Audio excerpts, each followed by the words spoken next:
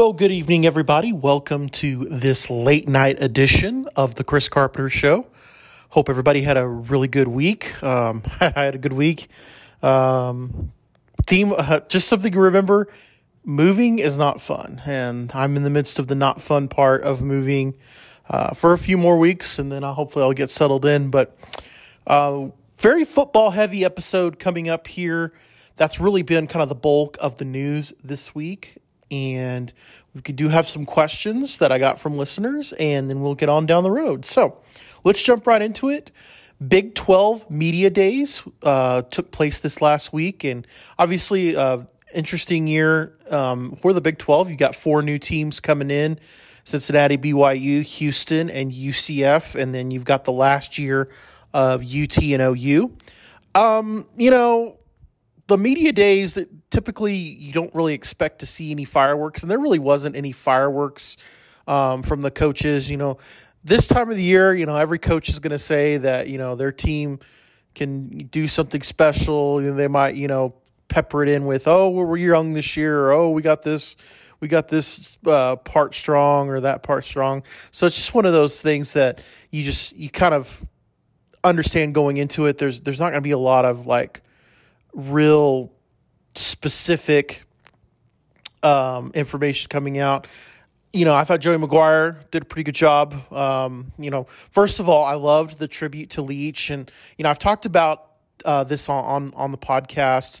It's a shame that it took Leach passing away for Texas Tech to finally acknowledge everything that happened when Leach was the coach at Tech. Again, I don't want to get into the debate about everything that happened. I think I've made my feelings pretty clear about that situation, but it's sad that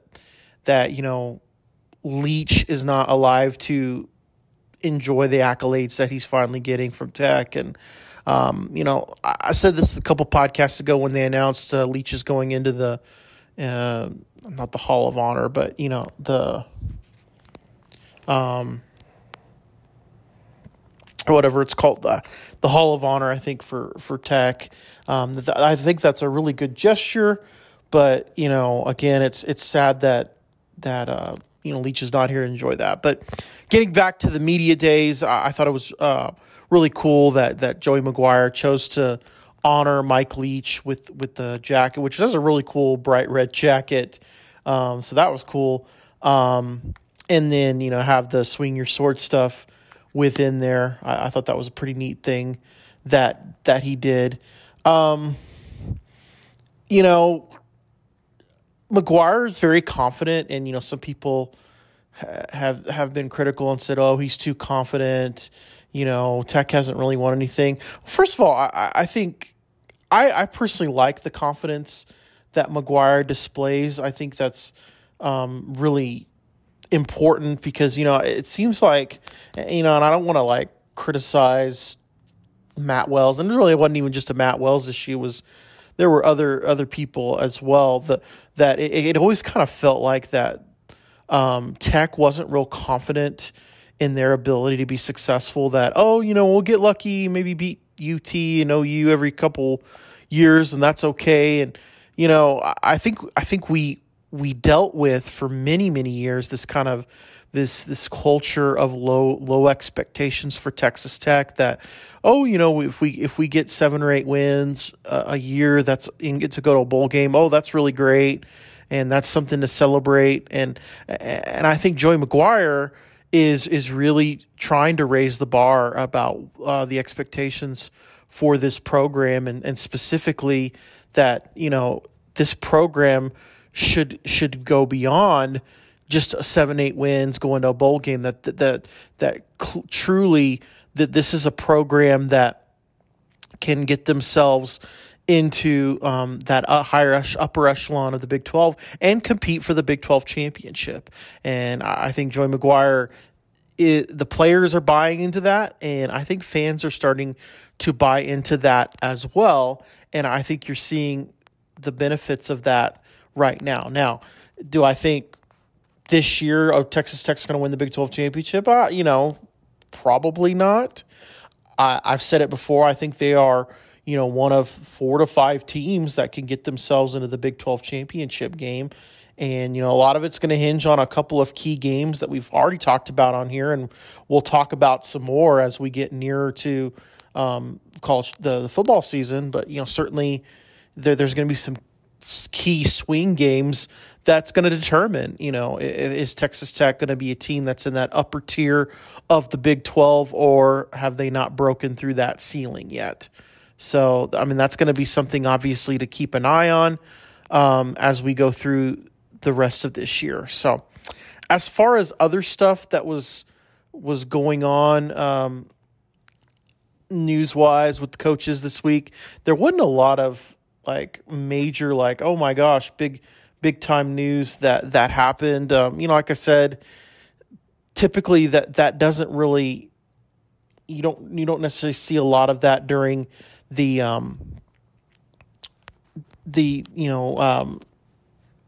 I'm sorry, I'm having a brain fart. You typically don't see that during Big 12 media days. A lot of people said, well, Mike Gundy, clearly he doesn't want to be there. He doesn't care to be around here. You did hear that chief complaint about, Gundy. Neil Brown kind of was a little bit complaining about being picked to finish last, which, honestly, you look around there, that's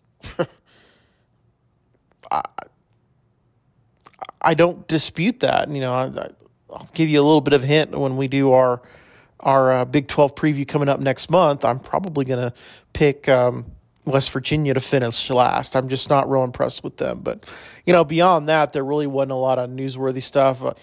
Steve Sarkisian, he acted like a UT coach does, where, they think they are above everyone else. And good riddance. I am really looking forward to them not being around anymore. And maybe we can get to have a little bit more of a normal group at this point of teams. So that's really kind of the big stuff this week as far as football, and really not much news on basketball or baseball this week. So a lot of football heaviness, and really even the football heaviness, it's all about the big the conference media days. I think probably the most interesting thing that came out of the conference media days was some of the comments from Brett Yormark. Brett Yormark has made it very clear that part of his strategy is to target what's called the Gen Z group of people, which that would be, I think it's people born after 1996. And, this is part of the strategy that they're working towards and reaching maybe a new segment of the population. They also talked about the new partnership with Mexico and broadcasting Big 12 games in Spanish, and stuff like that. I would say a couple things. A few weeks ago when the announcement came about the Big 12 going to Mexico and they were going to host a bowl game, I'm still not keen on some of that. I'm not real keen on having a bowl game in Mexico. And even just playing games in Mexico in general, I don't see how huge of a benefit that's going to be.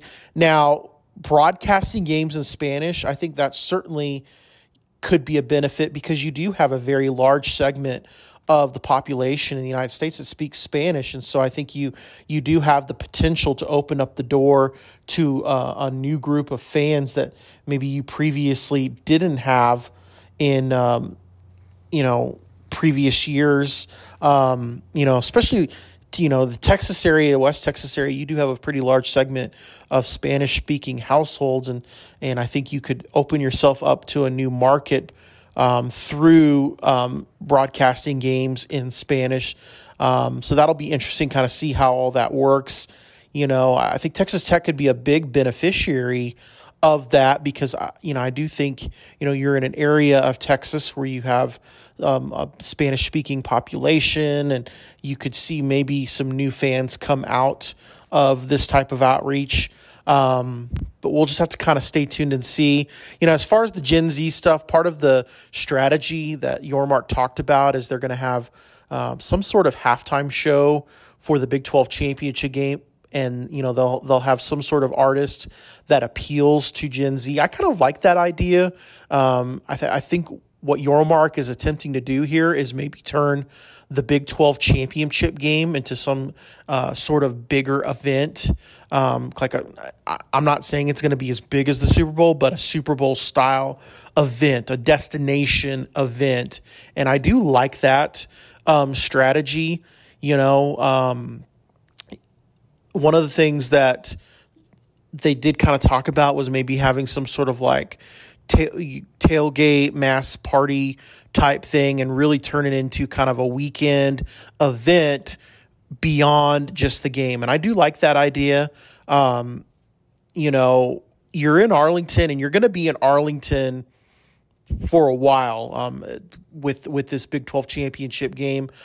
So I think one of the things you could do is maybe you could have like a big type of fan fiesta or fan access event at Globe Life Park, where the Texas Rangers play now, which is right next to Jerry World, and really just kind of turn that weekend in Arlington into like a Big 12 pep rally. I think that could be a really interesting strategy to use. But I think bottom line with everything that Yormark's been talking about is you're really trying to take a brand, the Big 12, which really wasn't promoted very effectively pretty much since its inception, and you're trying to differentiate this brand from the other conferences. Now, again, the SEC, especially Big Ten, not so much. Yeah, they're getting a lot of TV money, but, the SEC has such a head start on the rest of college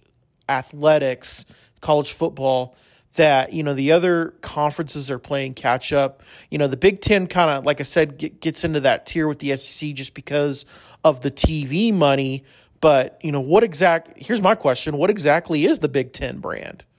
Beyond, we got Michigan and Ohio State. There really isn't one.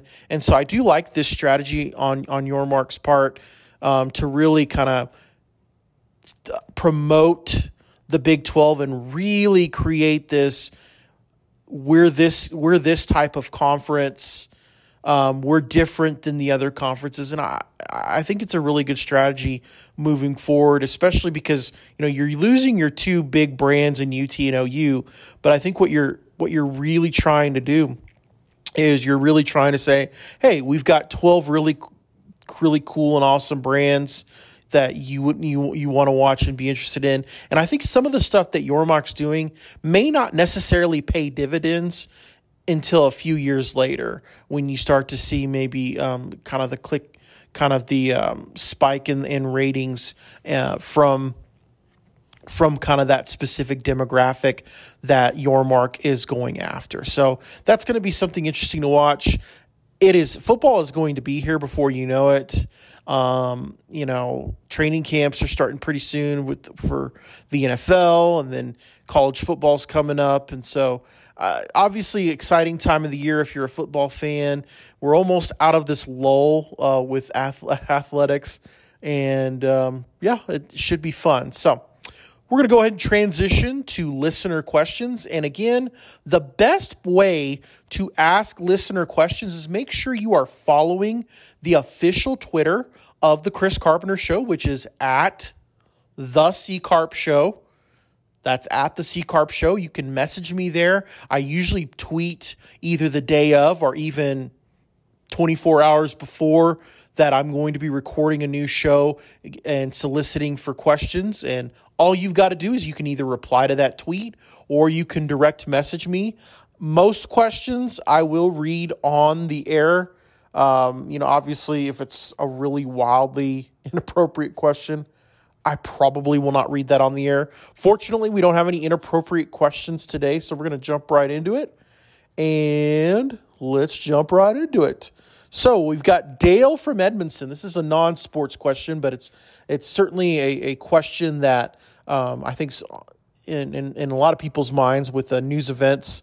As an avid movie fan, I guess he's talking about me being an avid movie fan, which I am. What are your thoughts about the actor strike? Sounds like studios are wanting to use AI and deep fake to effectively create actors so they don't have to compensate real people. How will this impact films moving forward? And yeah, that's a big news story. You know, we had earlier in the spring, you had the writers go on strike, and now SAG, or the actors, have now gone on strike, and so you're seeing a complete shutdown of the entertainment industry, essentially. And it's going to be interesting to see how long this goes. Obviously, you know, the immediate impact is going to be get ready for a lot of reality shows this fall and game show type shows, because you know, any scripted series, number one, you don't have writers, and then number two, you don't have actors to be a part of it. Further impacts could be in the movie industry if this really does drag on for a long time, just because, you know, you don't have any movies being made right now. Could you see a similar situation to what we just kind of came out of with COVID, where, you know, you had movies, you really had like a movies not being filmed, and now you know, for about a year, you go back and look at, you know, obviously 2020, but 2021 especially, you didn't have a lot of movies coming out, especially those quote unquote blockbuster movies. So that could be certainly an effect you might see.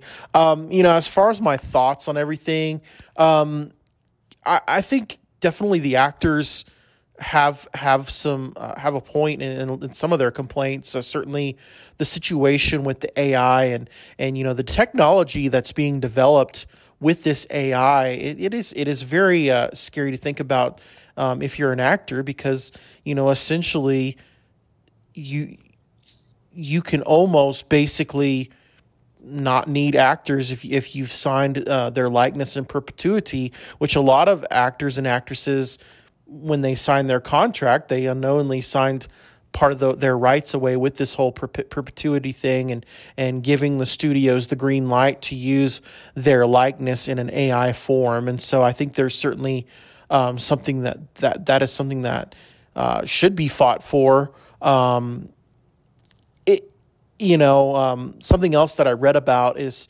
some of the issues also with streaming residuals, that, you know, actors and actresses of shows that are very popular on streaming on Netflix don't necessarily get paid for that. You know, if you're having a rerun of Seinfeld, for instance, or Friends, the streaming, you don't make really any money off of the streaming. And so I think that's certainly something else that needs to be dealt with. It's just going to be interesting to see what happens. It really does seem like both sides have dug their heels in and really are not budging. And so at this point, I anticipate a long strike. And, you know, the executives, you've had studio execs basically talk about that they're willing to starve actors out of and get them, you know, where they're evicted from their apartments by not paying them. You know, clearly just based on the words that you know, really both sides are using, that we're in for a long strike. And so that'll be, you know, could we see kind of this cause a change in Hollywood and what people want for entertainment? I think certainly that could be a possibility, but that's going to be, you know, obviously something to keep an eye on moving forward. So. But yeah, I completely understand why, you know, if I was an actor, why I would be concerned about all this AI stuff, and, you know, could you even potentially see, a completely created AI entity that's not even based on a real person for a movie? Yeah. I don't know how that will fly with audiences, but I certainly could see that coming down the pipe soon. So. Good question from Dale. Vivian from Welch. The recruiting drama continues with Micah Hudson. He continues to flirt with Texas and A&M. when do you see his recruitment finally wrapping up? Does Tech remain the favorite? So does Tech? I don't know if necessarily I'm sold on Tech even being the favorite right now. I know, Micah Hudson's some things on Twitter, on social media, would seem to indicate that Tech is the favorite. I think from all accounts, he had a real successful campus visit. So I'm still not sold on Tech being the favorite, but I'm going to go with my gut. And I would say right now Tech is a slight favorite. I'm still as I don't know. I don't know if this is being pessimistic, but I'm still kind of in the mode of thinking that he probably will not come to Tech. And I'm okay with that.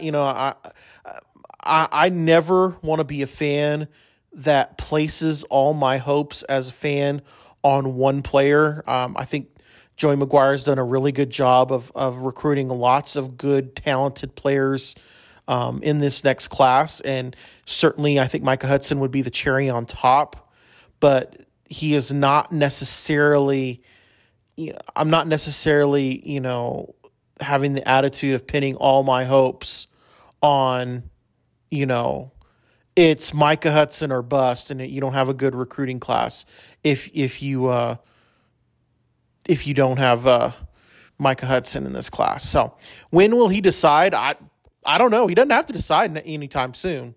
He could stretch this out into the fall, and he might even be one that we're getting into December and he does one of those big press conferences, and then that's when we will truly know that Hudson where he's going. So I would not, if you're a Tech fan, I would not hold my breath anticipating that he's going to decide anytime soon, because I don't see that happening. So, all right, moving right along. Lance from Mesquite, home of the Skeeters. Concerts, movies, sporting events. If you had to give up one, which would you choose? So I like going to all three. If I had to lean, I'd lean concerts. Here's why. There really isn't a specific artist that I want to see that I have not already seen. So I think I could get away with not going to a concert. If I had to rank them, concerts would be the one I could walk away from. Then probably sporting events. And here's why I would say sporting events, because the way the question's asked, I could still watch sporting events on television, which I almost kind of prefer that, because, when you go to an event, you got to deal with a lot of other stuff. And really, if you've got a nice HD TV, you might have a better experience watching the game at home than being actually in the stadium. So, and then movies, I would be hard pressed to give up going to the movies. I don't know. Maybe I have an addiction. Call intervention. They could do an intervention on me with going to movie theaters. Anyway, so, all right. And Brett from Cone, you've talked a lot about sitcoms and reality TV and Star Trek. What's your favorite decade for television and why? So that's a really good question. I can make the argument for really several decades. The one I think that probably was the most successful decade as a whole for television, and I can think of more shows that I like in that decade than any other, is probably the 80s. I think sitcoms were at their strongest in the 80s. You had such great sitcoms as Cheers coming out during the 80s. Dramas were really strong in the 80s. And then, really the beginnings of sci-fi being on television. You can trace that back to the 80s as well. And really, specifically, thank Star Trek The Next Generation, because that was a huge risk at the time when they made the decision to put a Star Trek The Next Generation on television, as a regular show. And nowadays, sci-fi is a big time genre that exists in television. So I would say the 80s, and I think we're still living in a world where the 80s have impacted what's on television today. So, all right. Okay, we're going to end with this one. Orenthal, and he's in Petersburg, everybody. So if you're a Buffs fan, if you live in Petersburg, lock your doors. Orenthal asks, who left that cocaine at the White House? I am going to answer this because I'm like 100 and something episodes in, so I'm going to shoot from the hip when it comes to this. It's Hunter Biden's cocaine. It's very clearly it's Hunter Biden's cocaine, and there is no way they don't know who it belongs to. I mean, there's cameras everywhere in that building. I've been in the White House. There's cameras. There's Secret Service agents. They know who it belongs to. And the fact that I believe they know who it belongs to makes me think it could be Hunter Biden's, or it could even be someone it's someone within the Biden family. And they don't want the embarrassment. So, but yeah, it's clearly Hunter Biden's. So anyway, I hope everybody had I hope everybody has a good rest of the week. This will conclude this episode of the Chris Carpenter Show. I do plan on doing a midweek madness this week. And, our topic this week is going to be restaurants. I'm going to kind of talk about restaurants that I enjoy going to. And I'm really going to focus on the local stuff, the local restaurants of places that I've been to, have been around, give you some suggestions. And then next Saturday, we will have another regular episode of the Chris Carpenter Show. Now, this next midweek madness may or may not be the last one of the summer. I'm still trying to decide that. We're kind of coming to the near end of summer for me. I've got a few more weeks off before school starts, but I'll still do my regular Saturday episodes, but midweek madness will probably go away for now, and we'll just see what happens. But continue to listen and share this podcast and tell your friends about it. We are almost to that 100, that magic number of 100 on Spotify. I'm at 92. So I just need 8 more people. So 8 people that are listening right. Actually, I want everyone listening to pretend that you are one of the 8 that needs to go tell a friend and get a friend to listen to the Chris Carpenter Show, and we're going to hit that 100 number. So, hope everybody has a great week, and I will see you next week for the Chris Carpenter Show.